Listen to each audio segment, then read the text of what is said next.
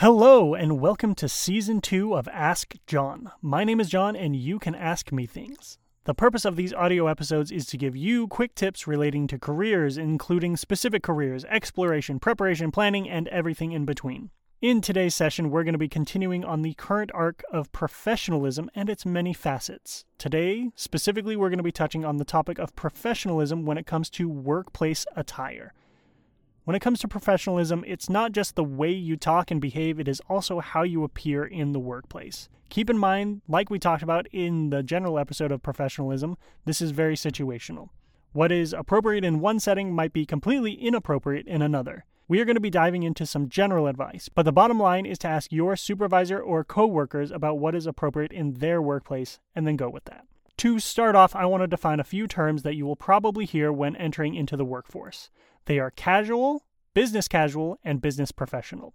Casual attire is considered shorts, ripped jeans, t-shirts, crop tops, graphic tees, tennis shoes, sweats, sweatshirts, and other kind of relaxed types of dress. This is the type of clothing that you would wear to like your friend's house when hanging out or just kind of in a casual setting. Casual attire is generally considered inappropriate in most workplaces, unless specifically told by your supervisor that it is okay.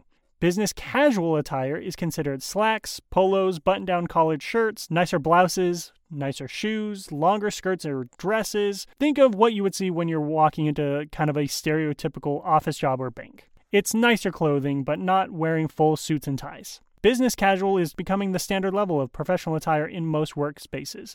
It is more dressed up than normal life, but not too restrictive and uncomfortable and unapproachable. Finally, we have business professional. This is where we get into the suits, pantsuits, ties, dress shoes, the whole 9 yards, the whole thing. Think of a lawyer going into court. That is business professional. Business professional is becoming less common, but in certain professions is still the standard. You just kind of have to ask. Now that we've defined a bit the standard terms, I want to walk through different situations that will require professional attire. Starting from before you even get the job. When I'm talking to students about career fairs, employer opportunities, or even interviews, one of the most common questions I get is, what do I wear? In these situations, you are literally making a first impression with these employers, so dress to impress. Bust out your nicer clothing for these situations if you can. Business casual is fine, we just want it to not seem too casual when meeting employers at career fairs. That being said, if at the moment you don't have something that can be considered business attire, still attend. It is better that you go than not go.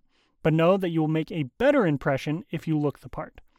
If you do not have anything considered, quote, dressed up, unquote, do something small like regular jeans rather than ripped ones, or a plain tee rather than one with graphics. I know, I love graphic tees too, but sometimes they're not appropriate. Same thing for interviews. You want to look like you took your time and put effort into being there and meeting with them. When in doubt, be overdressed rather than underdressed during these events, especially in interviews. Next, once you get into your job or your internship, I recommend dressing in more business professional attire for the beginning unless told otherwise. You will learn what is standard for the office you are in and be able to match it. But when in doubt, overdressed is almost always better than underdressed. The reason that it is so important and talked about is because it comes down to the company image. The company is, at the end of the day, trying to sell their customers something, whether that's legal advice, financial services, historic information, or career advice. The organization wants their services to be taken seriously. Think of your own interactions.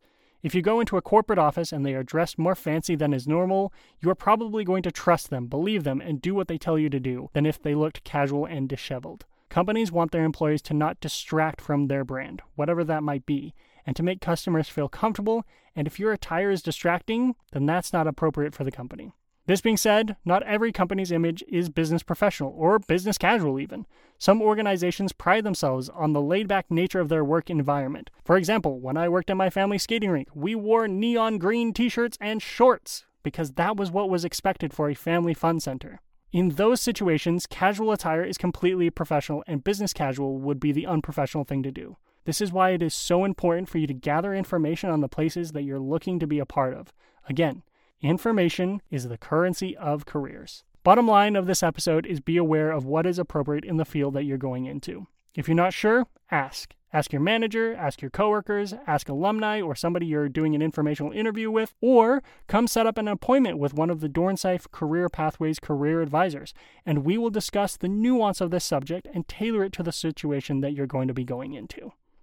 We hope you enjoyed today's episode. If you have a specific topic or question that you would like addressed, please fill out the online form at the bottom of the Ask John page. I want to answer your questions. That's why we're doing this thing. For more career information, visit us at dornsife.usc.edu career pathways and follow us on Instagram and Facebook. Thanks for listening, and don't forget to ask John.